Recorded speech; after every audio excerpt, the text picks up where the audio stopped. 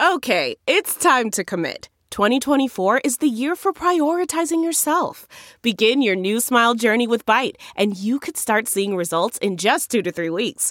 Just order your at-home impression kit today for only $14.95 at Byte.com. Byte Clear aligners are doctor-directed and delivered to your door. Treatment costs thousands less than braces. Plus, they offer financing options, accept eligible insurance, and you can pay with your HSA, FSA. Get 80% off your impression kit when you use code WONDERY at Byte.com. That's BYTE.com. Start your confidence journey today with Byte. Man, that sunset is gorgeous. Grill, patio, sunset. Hard to get better than that. Unless you're browsing Carvana's inventory while you soak it all in. Oh, burger time. So sit back, get comfortable. Carvana's got thousands of cars under $20,000 just waiting for you. I could stay here forever. Carvana, where car buying meets comfort, meets convenience. Download the app or visit Carvana.com today.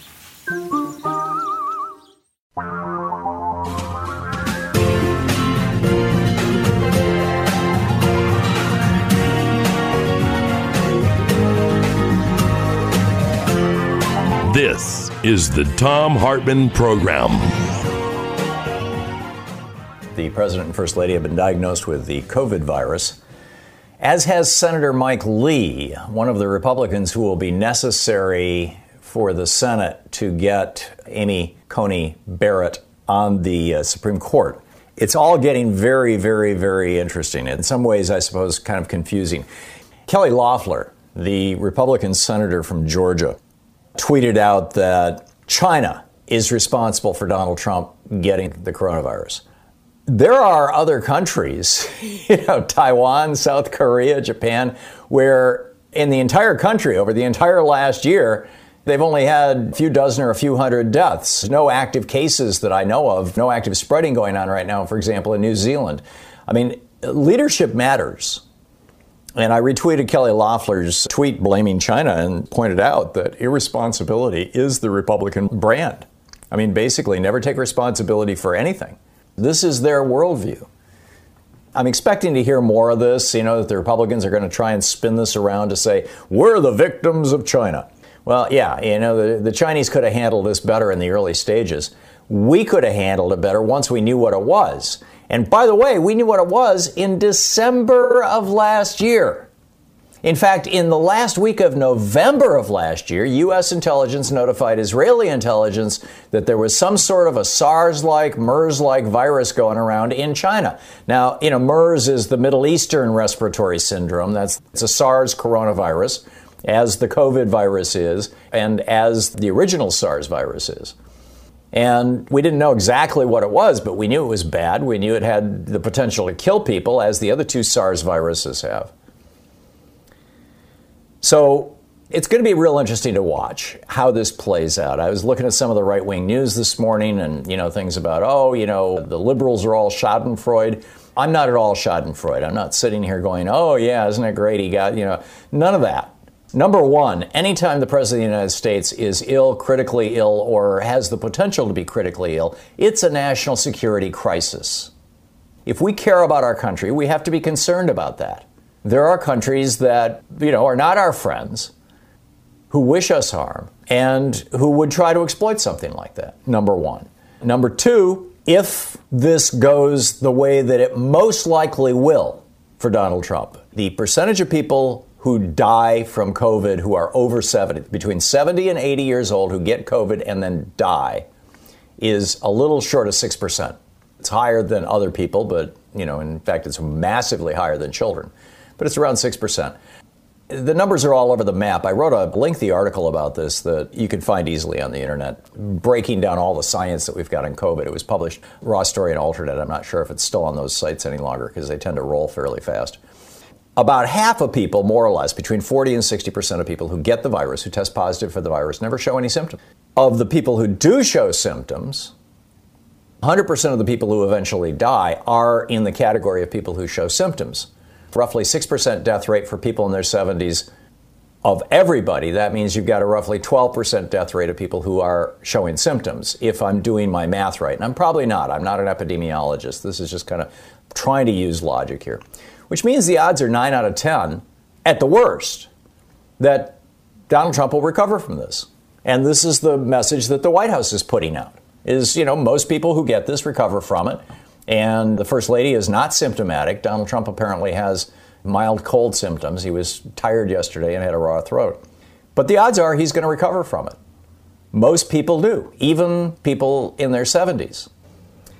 If the 25th Amendment gets invoked, if Donald Trump gets seriously ill and therefore cannot be making decisions or can't interact with people, and I think you could even build a case that it should be invoked right now because he can't sit in a room with his cabinet. Now, the flip side of that, of course, is, we've all seen Zoom calls and Skype calls and stuff like that. So, he probably has no problem doing that. They've got great technology in the White House. But if he gets sicker and the 25th Amendment gets invoked, which is not uncommon. I think it's happened 3 or 4 times since it was originally passed back in, as I recall, the early 70s. I think the 25th Amendment was passed after Kennedy was killed. And if that happens and Mike Pence becomes the acting president, and typically it's happened when a president was short-term sick, when Reagan got shot, stuff like that. Yeah, he's unconscious, he's going through surgery. Well, somebody's got to be in charge, right? Some presidents have even had surgical procedures, and so, we do this. But if Mike Pence is president for even 10 minutes, does he pardon the entire Trump crime family? And, of course, we all know that pardon will not extend to state prosecution, so it's going to get very interesting. Now, particularly people in their 70s, or people over 60, actually, as most of the data has been compiled over 60, under 60, or over 65, under 65. But where I was going with that is that a lot of folks like this, and this was the article that I wrote a couple days ago about this, is that a lot of these people are suffering long-term consequences of it. It's a vascular disease. It's not a lung disease. It inflames the vascular system, the arteries, veins, and capillaries. And therefore, it can damage any organ in the body. It can cause strokes, heart damage. In fact, we've seen examples of it causing heart damage in young athletes. They found in this one study that about 1/3 of college-age athletes who got COVID, and these were not people who, none of them were hospitalized, but about 1/3 of them had measurable heart damage on an echocardiogram, ultrasound, taking a look at the heart. That could be a problem. But I think that the thing that concerns me most is that this becomes a Jair Bolsonaro kind of scenario. Jair Bolsonaro, I believe he's 56 years old. I could be wrong. But he's the president of Brazil. And a few months ago, he got coronavirus. He was sick for a week or so, and then he's done with it. And he came out afterwards, having survived it, and said, the fact that I survived this is proof that what I've been saying all along, there's no there. This isn't a disease you have to worry about. There's nothing. It's just a bad cold. I had a bad case of the flu. Therefore, go about your life. And this is why Brazil they've got mass graves going on all over the country. So, this could be a great wake-up for the country and for Trump supporters, or it could end up hardening their position. It's really hard to tell how this plays out. I've also seen all over the internet, these conspiracy theories that this is classic Lee Atwater, right? He's just, he wants to divert the attention of us all away from how terribly he did at the debate and this, that, and the other, how bad the economy is, and et cetera. I don't think so. I'm not going there. The main thing that people are positing is that this might be his way of getting out of debates. Number one, if that was the case, it would have leaked by now. And number two, it's like, we really don't need to go there. I get it. This is a White House that has lied to us repeatedly. Louise and I watched the rest of the Comey case last night on Showtime, I think it is. And what an amazing 3-hour TV series. I mean, just astonishing about what Comey went through with Trump and the whole Russia thing. Just breathtaking.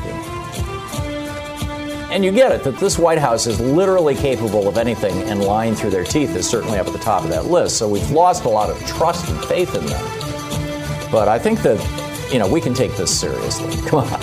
I mean, there's no need to get crazy about this.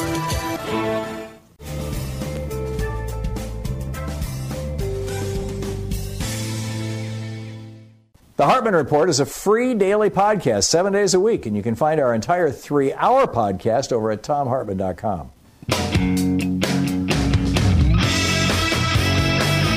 So just to keep you up to date on this fast-moving story, Vice President Joe Biden has tested negative for the coronavirus, which is a good thing. Not to suggest that Trump testing positive is a good thing. This is a crisis for the United States. When the President of the United States is disabled in any way, it is a crisis for the United States. And you pile that on top of all the other crises that have been manufactured by this administration, destroying our alliances, pulling out of the Iran deal, provoking Kim Jong-un, and then holding his hand for 2 years while he builds lots more nukes, et cetera, et cetera, et cetera. It's kind of problematic. Increasingly, I think people who are in the circle of Trump, and that includes like White House reporters and the people who were at his fundraiser at his Trump property. It's all he does, basically, is go to Trump properties so that the federal government can spend money, can give money to Donald Trump and the crime family, his grifter kids. There's people who are pretty pissed off about this. I mean, there's video of Mike Lee hugging and kissing people after he had a coronavirus test. If I'm reading the story right, and before he was diagnosed, like the day before, which is when you're the most infectious, you're the most contagious before you start showing symptoms. Once you start showing, this is one of the reasons why this disease is so hard to stop.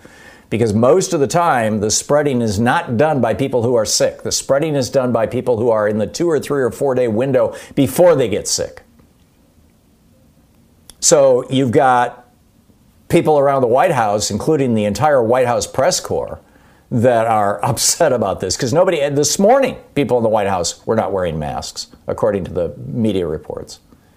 And then yesterday, Kayleigh McEnany, who knew that Hope Hicks had tested positive and who had been hanging out with Hope Hicks the day before, held a press conference in the White House briefing room with a whole bunch of reporters where she, yelled and screamed and made all kinds of loud noises. And a slight exaggeration, but, blew out, if she's infected, she was blowing out viruses like there's no tomorrow. People are, what the hell is with that? What's with Mike Lee? There's a headline over on Raw Story this morning that I retweeted earlier that the Bedminster, New Jersey Trump golf course, which is where he did a fundraiser last night, that, this is $250,000 to get in the door. These are very wealthy people, but they're probably also very old people.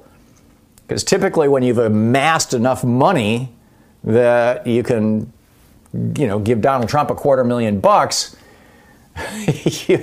it's taken a while, right? And that those folks are, quote, freaking out, end quote. In fact, I retweeted that earlier and I said, are they having second thoughts here? Or are they buying bleach? Who knows? Chaz in Lakewood, Washington. Hey, Chaz, what's on your mind? Putin Jr. came down with a nasty case of Democratic hoax, huh? Apparently, yeah. And I'm guessing this is their October surprise. I don't think this was planned, although Trump has been taking such chances, it's just breathtaking. I think he's believing Dr. Scott Atlas. He's got this Fox News radiologist who knows nothing about infectious diseases running his coronavirus response now for all practical purposes. He's a symptom of herd immunity like Herman Cain. Yeah, Herman Cain is the side effect of herd immunity, but Scott Atlas is out there saying, we just need to get as many people infected as possible and get this behind us. And Trump is probably thinking of himself kind of like Bolsonaro. I don't know. Lucas in Gloucester, Mass. Hey, Lucas, what's up? Despite all the funny memes that are going around Facebook and everything this morning about the current situation, I think it's important that we don't wish ill will on the so-called president. I just think the high road is the best way to take on that. Thoughts and prayers. Absolutely. Yeah. I debate people regularly, whether it's Facebook or whatever, or in person. One of the things that I've seen or heard going around is, especially with the argument of Trump's taxes and not paying anything, the excuse that's been brought up to me several times, he's donated his presidential salary. And so he's a saint for that, and we should thank him for that. And no one else has ever done that. How do you argue with that? Clearly, I think the presidential salary right now, Lucas, is around $400,000 a year, if I'm remembering correctly. Yeah, and in the last 4 days, Trump has visited 4 Trump properties. And each one of those 4 Trump properties probably took in several $100,000 in revenue from the federal government, because when Trump goes to those properties, the Secret Service is there, his entourage is there, everybody's there, and they're buying food, they're buying products, they're paying for link fees, they're renting golf carts, they're doing all. God only knows if he's even charging the membership. But I'll bet that any random single week throughout his presidency, he has made more money moving government people onto Trump properties than he ever would have taken in a salary. Salary's chump change for Donald Trump. He has made probably hundreds of millions of dollars in the last 3 years that were all redirected. 30 or 40 times that the Air Force had to stop their planes that were on their way to Kuwait or the Middle East in Scotland so that they could visit his resort and spend $65 for a hamburger for lunch. They're all over the place, right? I mean, this guy has been milking this presidency. And then on top of that, we find out, and, the Brad Parscale is talking about committing suicide because it's come out that the Trump campaign, which has raised something like $800 million, apparently has embezzled, or whatever the proper word is, $140 million of that out of the campaign, out of the pockets of those Trump donors. And I'm getting 5, 6, 7, sometimes 8 or 9 emails a day begging for money from Trump. These are probably mostly older people who are just big, and every time it comes through, they just push the button and bing, it hits their credit card again. And Trump is lying to them about, you're going to have lunch with him. That's never happened. We got an 800% match. It's a lie. He's flaunting the campaign finance laws and just shoving more money in his pocket. And Brad Parscale was right in the middle of that. I'd bet almost anything in the 2016 election. Trump famously said during the primary that he'll be the first guy to ever run for president and make money doing it. I think it's absolutely true, Lucas. The salary, giving away the salary, that's what you do to bring the suckers and the rubes along. And that's what I figured. I just needed some clarity. When you're talking to someone like that, they kind of throw the sympathy or the emotional thing. Well, he's donated the $70,000 that he spent on his hair, hair and makeup. He probably paid out of his own pocket to this poor young, makeup artist. Right, but why do I have to pay for it indirectly by giving him a tax break for it? Exactly. I mean, Exactly. Thank you, Tom. Thank you very much. Yeah, thank you, Lucas. Yeah, it went out of his pocket, and then it went back into his pocket. That's my money.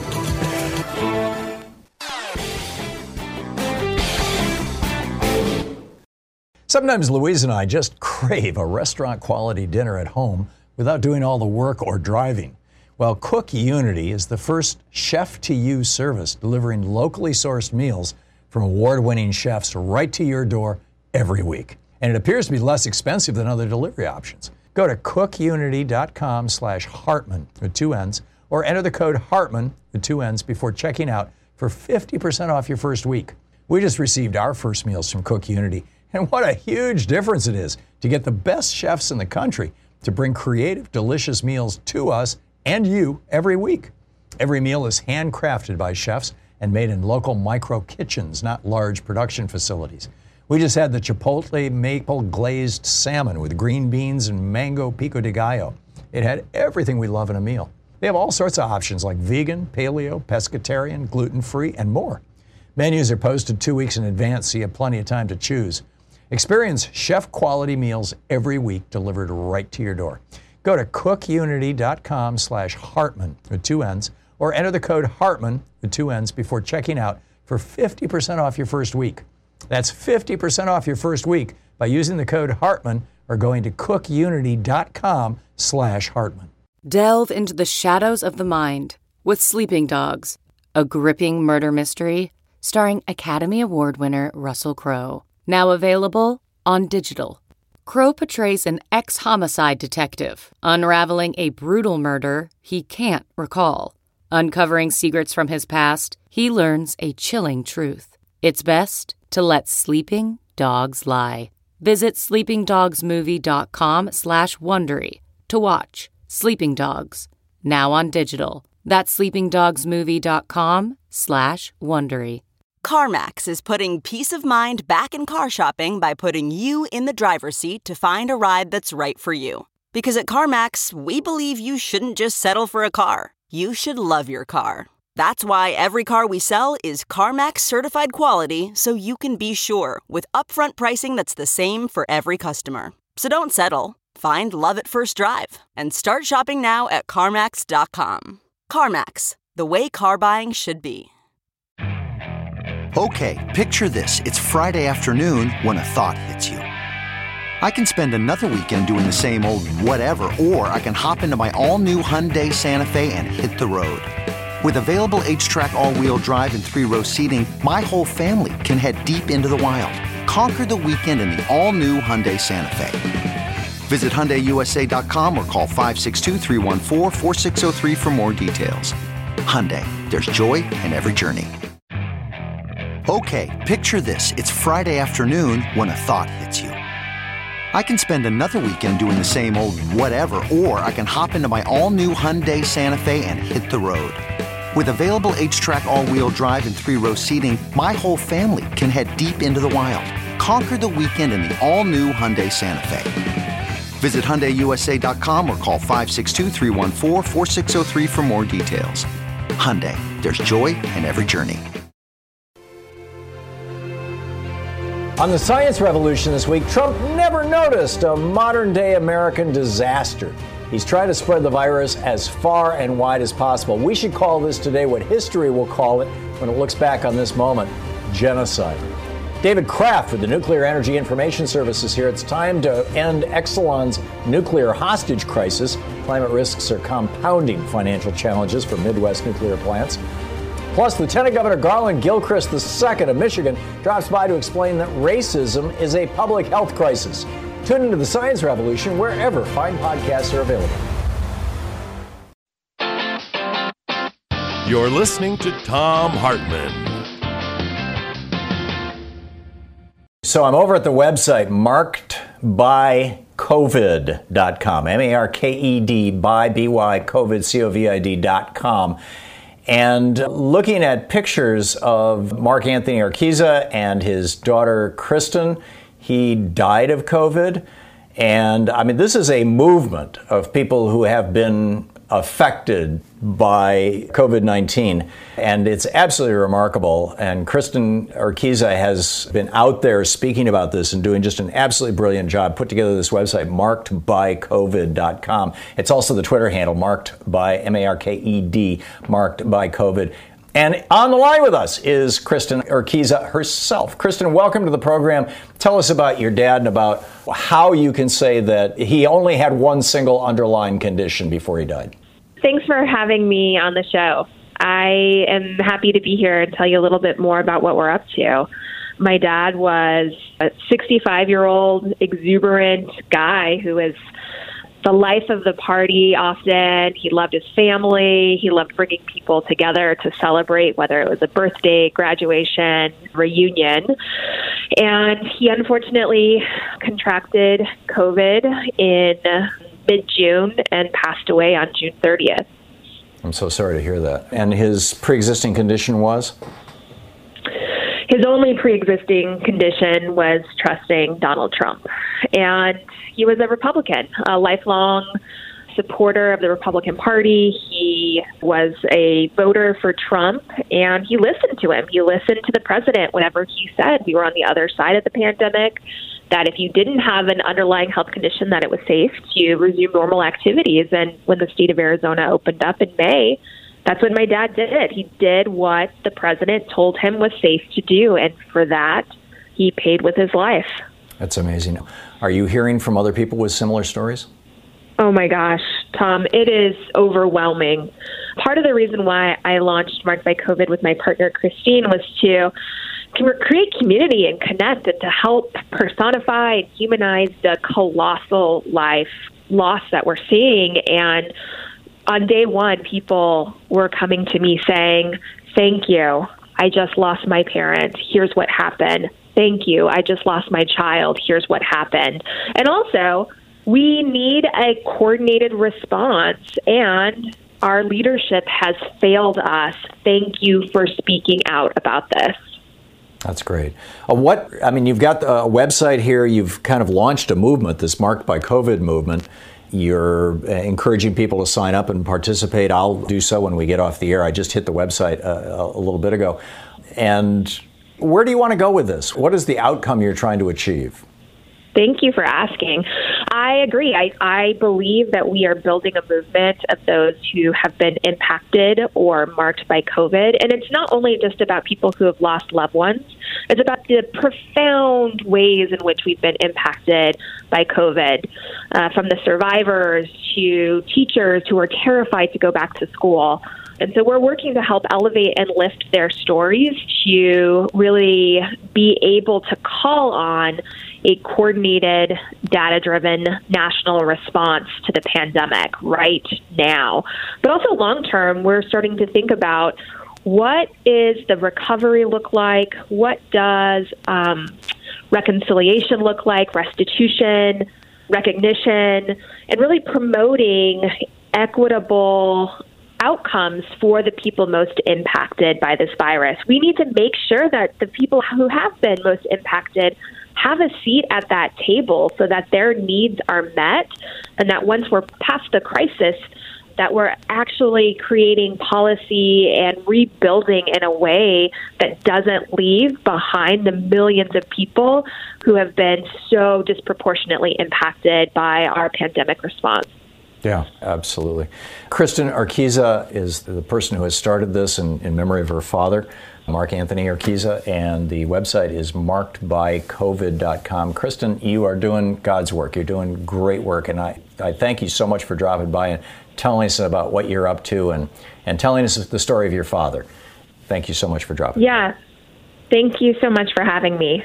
It's my pleasure. Markedbycovid.com is the website. You want to check it out and, sign up, get on the mailing list, moving forward.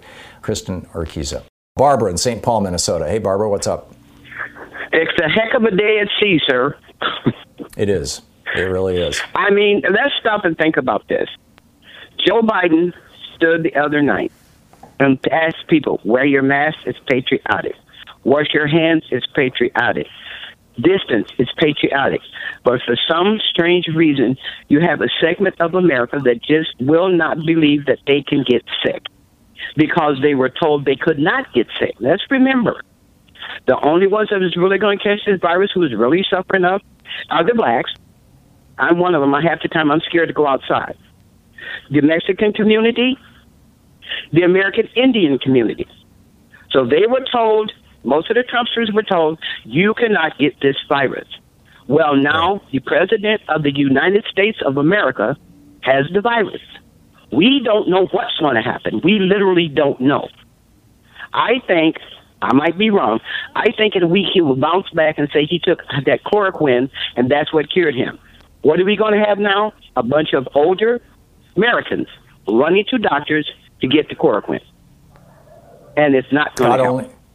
Yeah, God only knows, Barbara. I mean, there's over on Medium.com, there's a really good summary pointing to peer-reviewed science on the benefits of regularly taking vitamin D and taking zinc, low-dose zinc, yes. on reducing bad outcomes from COVID. But that seems to be, I mean, the stuff I'm reading about remdesivir, which is this $1,000 a pill drug that Gilead came out with. It's made them $3 billion already.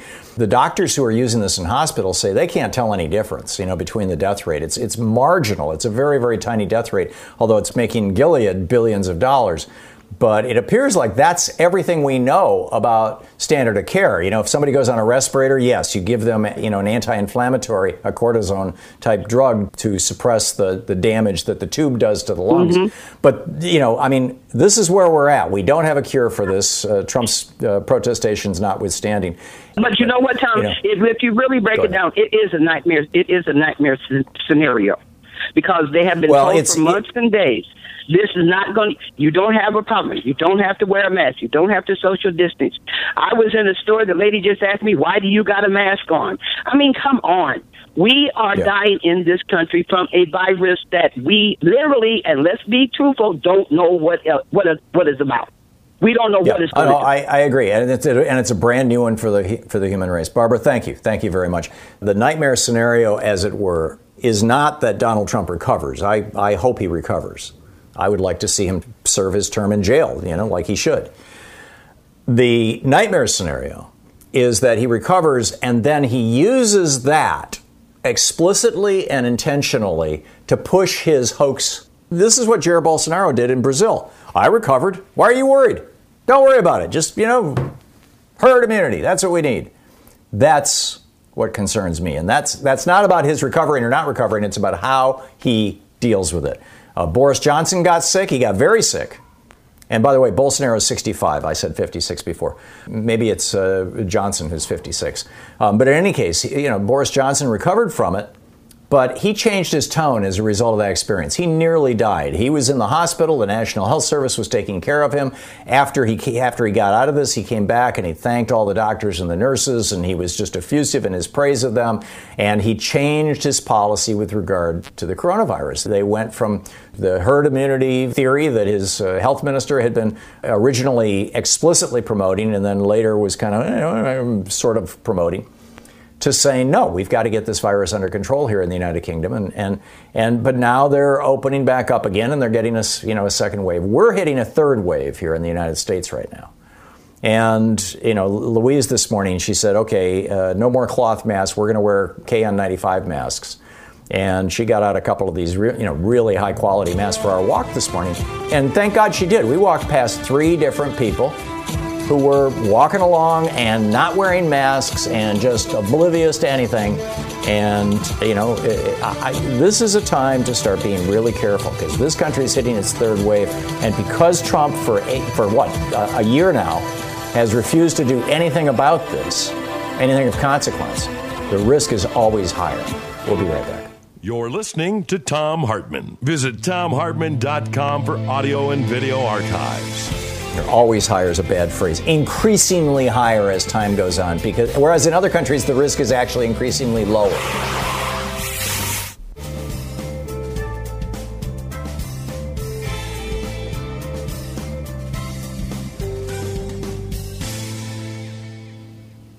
Hey, we have a new video up over at ThomHartmann.com.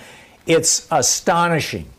Just think about this. This year alone, with this one source of revenue, according to Senator Bernie Sanders, quote, this year alone, we could fund tuition-free college for all, eliminate child hunger, ensure clean drinking water for every American household, build 500,000 affordable housing units, provide face masks for everybody, produce the protective gear and medical supplies our health workers need for the pandemic, and fully fund the U.S. Post Office.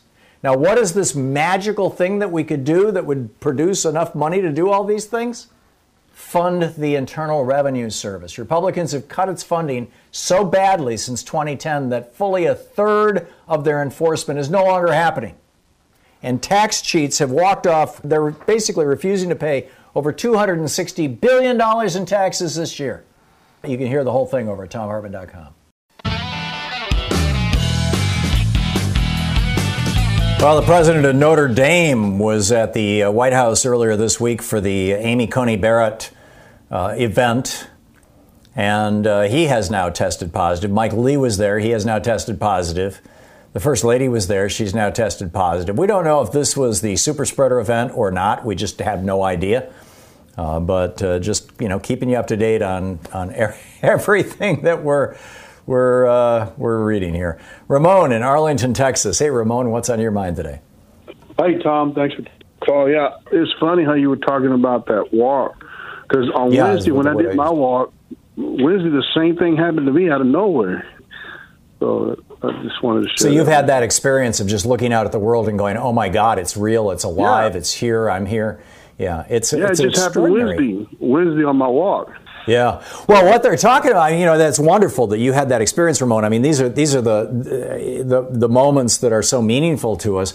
And what they did in this study that was reported in the New York Times is they actually taught people how to do this and said, when you take your walk every day, and they did it for 8 weeks, when you take your walk every day, at least once or twice during your walk, look for something that's going to inspire you, that fills you with awe.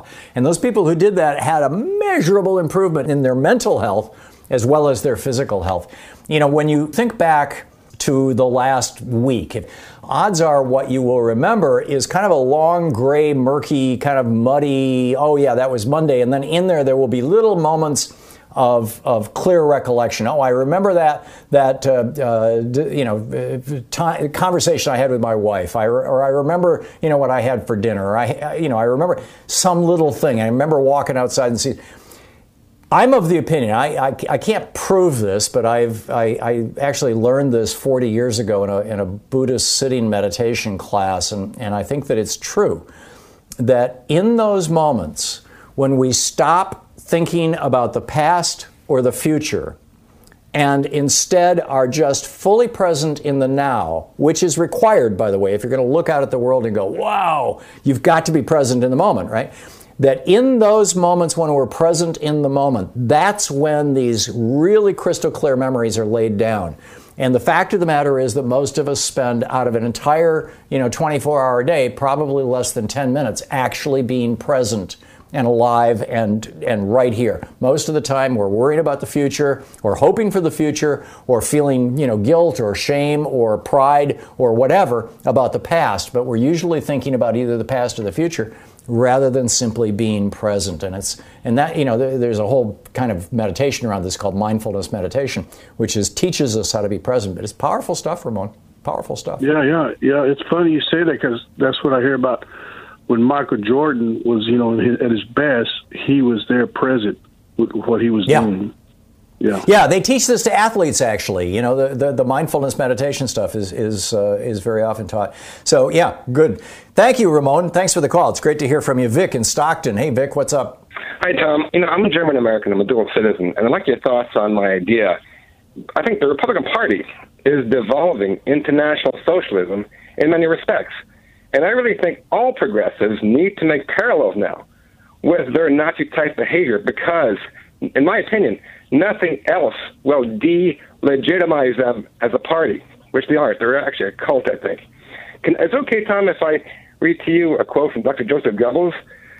That's the quote: "We enter Parliament in order to supply ourselves and our sort of democracy with its own weapons. If democracy is so stupid as to give us salaries for this fair's work, that's just a fair. We don't come as friends or even as neutrals. We come as enemies. As the wolf breaks into the flock, so we come." Yeah, I got it. Yeah, and by the way, these people, Vic, are not just moving toward National Socialism. They're using National Socialist iconography, whether it's openly swastikas on their, in their flags or on their arms, or whether it's the T symbol tilted at an angle so it kind of looks like a modified swastika.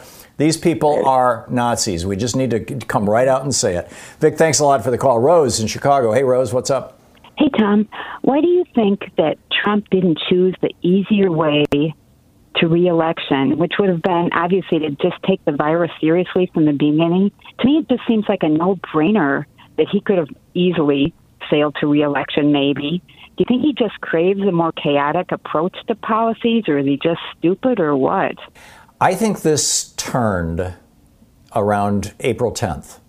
On April 7th, the world learned, or America learned, because it was literally at the top of the front page of the New York Times, the Washington Post, it was all over the news media on April 7th of this year, that African Americans, Hispanics, and Native Americans were dying at anywhere from 2 to 5 times the rate of white people. And a couple of days later, according to multiple press reports, there was a meeting in the White House. At that point, the post office had a plan to send 5 N95 masks to every American, or the equivalent of a KN95, good masks. The White House was planning to execute the Defense Production Act for purposes of personal protective equipment and for coronavirus testing. There had been conversations with the World Health Organization about the WHO tests, which had not been available in the United States and had been available for the rest of the world since the third week of January. There were all this stuff in place to do the right thing. And they had this meeting in the White House in the week after that news report came out saying it's mostly black people who are dying from this. And right behind them, well, actually Native Americans are dying at a higher rate than African Americans even. And then right behind them are Hispanics. And they had this meeting in the White House, and Jared Kushner is reported to have pointed out that, number one, the severe outbreaks were all in blue states: Washington State, California, New York, and New Jersey. And so those are blue state governors who are going to take the blame for that. So when your enemy is hurting themselves, don't get in their way. And number two, it's not white people who are being killed by this, and that's our base. And so I think that was the turning point. That was the moment that we got what has brought us to this moment. And they're continuing to promote that kind of story, by the way. And, at every opportunity, including on right-wing hate radio and on Fox so-called news, is, it's only black people who die from this. You don't have to worry if you're a white guy. And which is not true. You do have to worry if you're a white guy. But, but the part of it that is true is that African Americans are more likely to die of this, as are Native Americans. But the simple fact is that African Americans are more likely to die of cancer. They're more likely to die of heart disease. They're more likely to die of diabetes. They're more likely to die of hypertension. Same is true for Native Americans and Hispanics. This has nothing to do with genetics. It has nothing to do with the color of your skin medically. And it has everything to do with the United States having set up over the years, over 240 years, having set up basically a dual system for health care and for income, essentially a caste system where white people get the best health care and have the most money and have access to the best food and all those kind of things. And as people's skin gets darker, as you go down that list or up that list, however you want to describe it, outcomes get worse and worse and worse. And the Trump administration, I think, is simply exploiting that, what is referred to as structural racism, that's built into our system. Does that make sense, Rose? Oh, yeah, it does. I appreciate your take on it. Thanks so much. You're welcome. Thank you. Marcia in Santa Rosa, California. Hey, Marcia, what's up?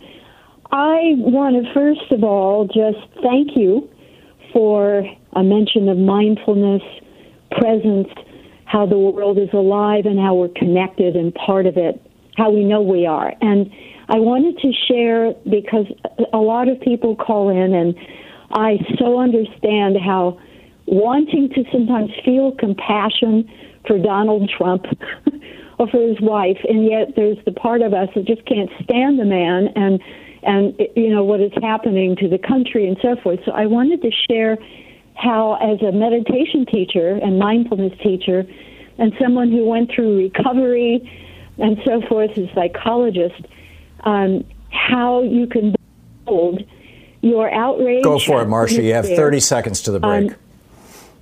Okay. When you tune in to the little boy inside of Donald Trump who never got the experience of being loved or lovable, and Donald Trump completely divorced from allowing himself to feel any of that vulnerability, you can then wish him kindness. May you be safe, may you ever. And as you do that for yourself, your genuine humanity and connection to his humanity that's buried in there comes out. And you are free to be a loving, yes. That's brilliant. Thank you. Marcia, thank you so much for that. That's absolutely brilliant. Thank you. You're listening to Thom Hartmann. Visit ThomHartmann.com for audio and video archives. Fair and only slightly unbalanced. We'll be back with more of your calls. Where do you think this is all going? Quick math. The less your business spends on operations, on multiple systems, on delivering your product or service, the more margin you have and the more money you keep. With higher expenses on materials, employees, distribution, and borrowing, everything costs more. NetSuite is the #1 cloud financial system, bringing accounting, financial management, inventory, HR, all into one platform and one source of truth. With NetSuite, you reduce IT costs because NetSuite lives in the cloud with no hardware required. It's accessible from anywhere. You cut the cost of maintaining multiple systems because you've got one unified business management suite. You improve efficiency by bringing all your major business processes into one platform, slashing manual tasks and errors. Over 37,000 companies have already made the move. So do the math. See how you'll profit with NetSuite. By popular demand, NetSuite has extended its one-of-a-kind flexible financing program for a few more weeks. Head to netsuite.com/Hartmann with 2 N's. netsuite.com/Hartmann. That's netsuite.com/Hartmann. Okay, picture this. It's Friday afternoon when a thought hits you. I can spend another weekend doing the same old whatever, or I can hop into my all-new Hyundai Santa Fe and hit the road. With available H-Track all-wheel drive and 3-row seating, my whole family can head deep into the wild. Conquer the weekend in the all-new Hyundai Santa Fe. Visit HyundaiUSA.com or call 562-314-4603 for more details. Hyundai, there's joy in every journey. What makes a life a good one? Is it the adventure you have? or the friends you find along the way. Maybe it's pursuing your passion while striving to protect, defend, and save what you believe in every single day. So what makes a life a good one? In the Coast Guard, we think it's all of the above and more. But you'll have to find out for yourself. Visit gocoastguard.com to learn more. I normally find bras to be so uncomfortable and constricting, but Skims has changed that. You know I love Skims underwear, so I finally tried their bras, and Skims has delivered again. Skims bras are worth the hype for the amazing shape and support they give, but what I wasn't expecting was how comfortable they are too. I've tried so many bras in the past, and the main issue that I have is that they weren't supportive enough, to the point where they felt slouchy. I love my Skims wireless form bra because it's so comfortable and supportive. The older I get, the more I care about actually being comfortable in what I wear every day. And with my wireless form bra, I no longer have to sacrifice my comfort for the support I need. Shop Skims bras at skims.com, now available in 62 sizes, 30A to 46H. Plus, get free shipping on all orders over $75. If you haven't yet, be sure to let them know we sent you. After you place your order, select Podcast in the survey, and select our show in the drop-down menu that follows.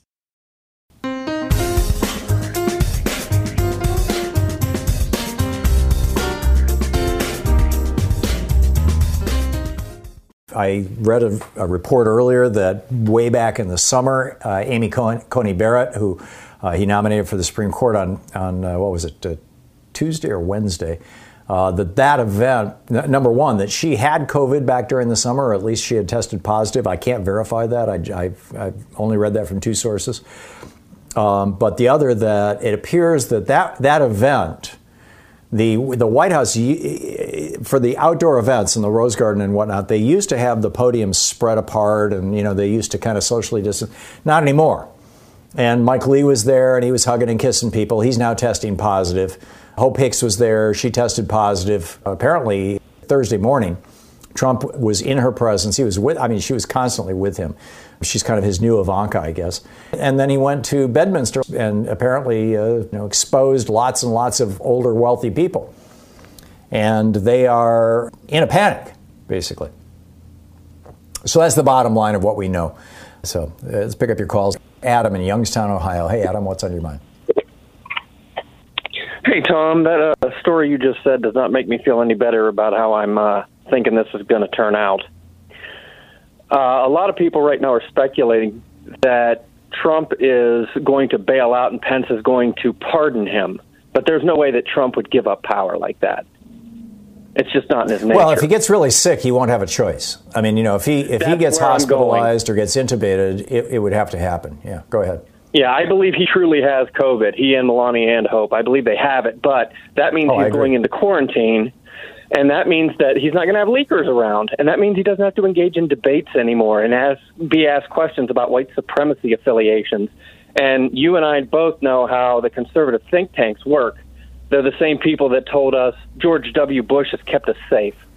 So Pence is going to step in, and the Lincoln Project now can find somebody that they like and get behind him and drop their ads, and they can come up with a brand new lovely slogan, pray for Trump and vote for Pence. And then that goes ahead and leaves with all the kneecapping that they've done towards this election, which could mean that Pence could win. The same people that brought us the Concord Project and never let a crisis go to waste. In the meantime, we have no idea how Trump's doing. And let's just pick a number and say on the 2nd of January, we hear that Trump is bouncing back. He's doing better. And then by the 10th, he makes his first public appearance and says, I should be good enough to get inaugurated again. I think we'll know within 2 or 3 weeks, Adam. Yeah, but if he's quarantined, how are we going to be able to know? Well, I don't know, but he did have an 11:15 telephone conference call that he was supposed to be part of this morning, and he bailed on it. That's not a good sign in terms of how well he's feeling. But who knows? I mean, who knows? This is the problem. I mean, we've got a White House that lies to us regularly.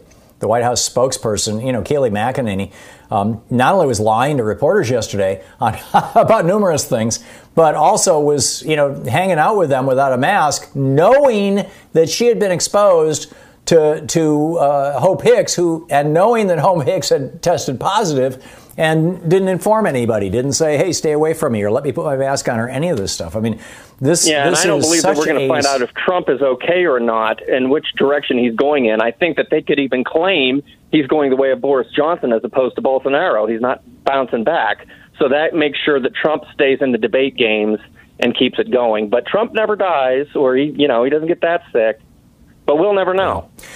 It's just we'll find out. I mean, eventually, I think the truth is going to come out, and I don't think it's going to take a long time. The election is a month from today, right, or from tomorrow. It's November 3rd. Today is October 2nd, and that typically, 30 days is within the window of typically when the course of a COVID infection becomes obvious and frankly runs its course. So we'll see how it shakes out. Adam, thank you for the call. Robert in Pembroke Pine, Florida. Hey, Robert, what's up? Hey, Mr. Hartman. Yeah, I just want to know if Trump becomes too sick to function, and we know he's pretty sick when he can't run his mouth on the phone or in person. Right. And Mike Pence can't work either because he's also sick from COVID, which is probably going to happen, judging his proximity to the president. Does Pelosi become president as per our Constitution, or do you think our Republican-controlled Congress is going to step on it somehow?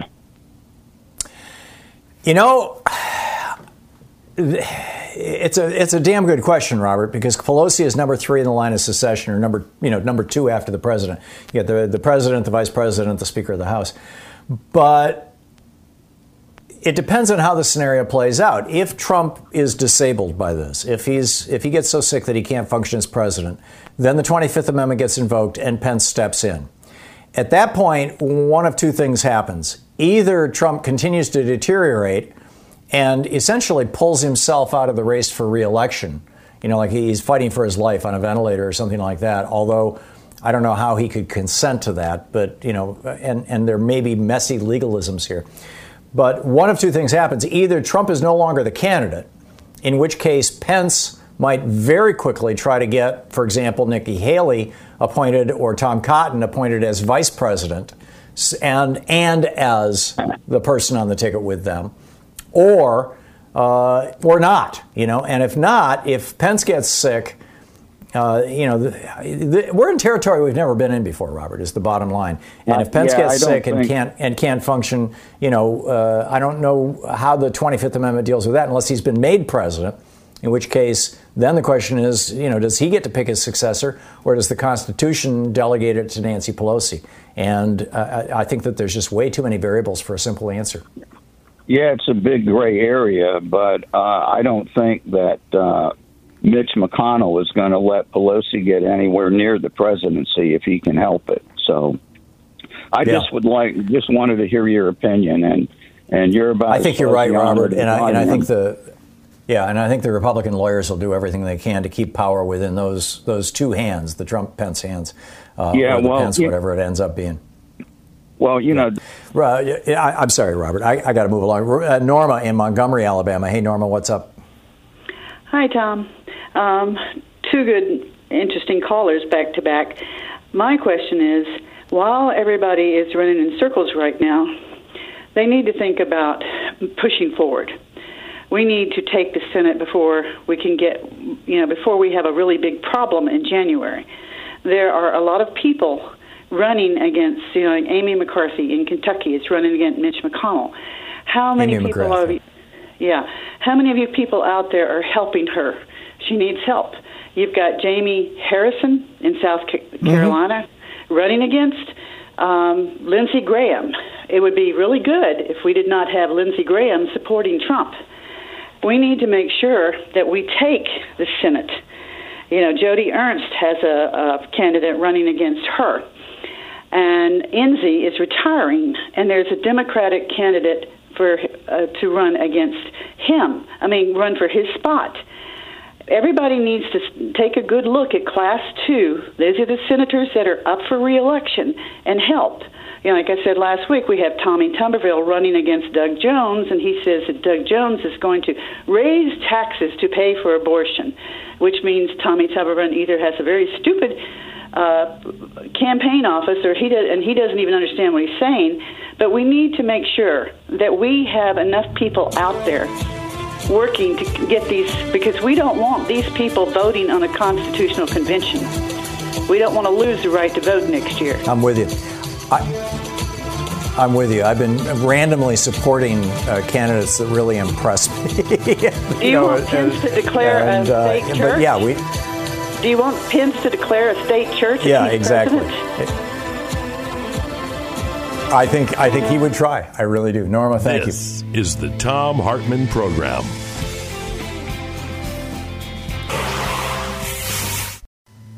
This is the Thom Hartmann Program. Our book today in the Thom Hartmann Book Club is Health Justice Now, Single Payer and What Comes Next by Timothy Faust. And this is from the introduction. A secret scream rings through America. It rings down the sterile fluorescent hallways of our hospitals. It rings over our rural towns and our native reservations. It rings through our prisons, the bellies of our great cities. It rings in our farms and our fields, our streets and our sewers, our bodies and our blood. And we are cursed to never hear it clearly until at last we realize it has been our own mouth screaming and we are lost. A child born today inherits in that secret a new American squalor, the skeletal remains of the American cities, the bleached bones of the American suburbs. This secret is a birthright of continual exploitation, pumped for labor and drained of cash and then punished for the resulting suffering. Punished for being hungry, punished for being sick, punished for being pregnant, punished for being poor, punished for being black or brown, punished for being queer, for being unlucky, for being. At the base of that suffering is lodged a little truth, like a knot in the stomach. In America, sickness makes you poor, and poorness makes you sick. This is a book about that relationship and why it happens, and why it's unnecessary, and what we can do to fix it. The cosmic whirling of God's great slot machine has not determined that some people are fated to suffer while others flourish. We have the resources to take care of everyone, and yet we refuse to do so. Your medical debt and medical bills are unnecessary, but we have chosen to make them necessary. These are structural problems with structural causes, and many of them share roots in how we pay for health care. This is a book about health care and health finance. They are different. Health care is anything that helps you stay safe and healthy. It's a kind of freedom from and within your own body. Health finance is the method by which we as a country pay for that freedom and by which we decide who gets to have it and who doesn't. Healthcare is more than what happens to you in the hospital. Healthcare is whether your home makes you sick, or your food makes you sick, or your environment makes you sick, or whether you have enough money to afford the things that keep you healthy. In America, the structure of corporate healthcare has convinced us that some people deserve healthcare and some people don't. This is a book about that corporate health finance, about private insurance and private insurers. For half a century, they've convinced us that they're the only things that keep us or could ever keep us from the utter financial ruination of illness. They've sold us different inadequate insurance plans and persuaded us that this is a form of great liberty, while chipping away at our freedoms for profit and holding our bodies and our children's bodies hostage. This is a book about single-payer health care, a health finance model in which we pool our abundant collective resources to provide health care to all people. It is a common model across the world. As we will discuss in this book, we have the potential not just to enact a single-payer program in America, but to build the greatest health care program among any so-called developed democracy. Here is my profession of faith. I believe beyond any doubt that single payer is demonstrably sound and imminently feasible. I believe a properly ambitious and well-structured single-payer program will do more than any other American social program of this generation to soothe the burns, to resuscitate the spirit, to nourish the moral will of the American people. I believe it will loosen the loathsome manacles of American health finance, an exploitative institution that profits by plundering from us our own bodily autonomy, and that anchors a larger exploitation that holds those whom we love as captive leverage to guarantee our servitude to abusive employers or domestic partners to those who seek to dominate us, both in the office and in the hospital. I believe this nation owes its people, whose labor has created its rich banquet, the safety and agency of health care. I believe this health care is greater in scope than that which happens upon an operating table. I believe that housing, food, income, and more, the components of basic human dignity, are health care. And I believe our work is that of striving toward justice for all people. And I therefore believe, I have to believe, that single-payer health care is our moral imperative. Single-payer is our tool. Single-payer is our weapon. Single-payer is our first step. But single-payer on its own is not the goal. This book is about health justice. Healthcare is personal, so I want to start this book personally by introducing two friends of mine, Steve Way and Kyle Kolick. They're two guys about my age, I'm 30, who live in North New Jersey. They're sweet, gentle people, and probably the most charismatic pair of friends I've met in my entire life. They make me laugh until my face hurts, and we like watching pro wrestling together. They're also being utterly broken by our American healthcare system, and it's keeping them from living their lives. Steve has muscular dystrophy. The muscle and tissues that hold his body together are eating themselves. He's doing pretty good, all things considered. He beat his original life expectancy of 18, and now probably has a long life ahead of him. Steve needs a wheelchair to move and a ventilator to help him breathe. The book, Health Justice Now, Timothy Faust. Tom in Temecula, California. Hey, Tom, what's on your mind? Citizens United, a way to get rid of it. We're all entitled to free speech, correct? In theory. And we believe in equal application of the law. So if money is free speech, then we're all entitled to free money. If A equals B and B equals C, then C must equal A. There you go. Yeah. Okay. So I think they Tom, might turn him against it. Okay. I love your logic. Quick thing, that trip President Trump made, the emergency visit to the hospital that nobody knew about, it was for a brain scan, and they didn't find anything. It was an empty skull case.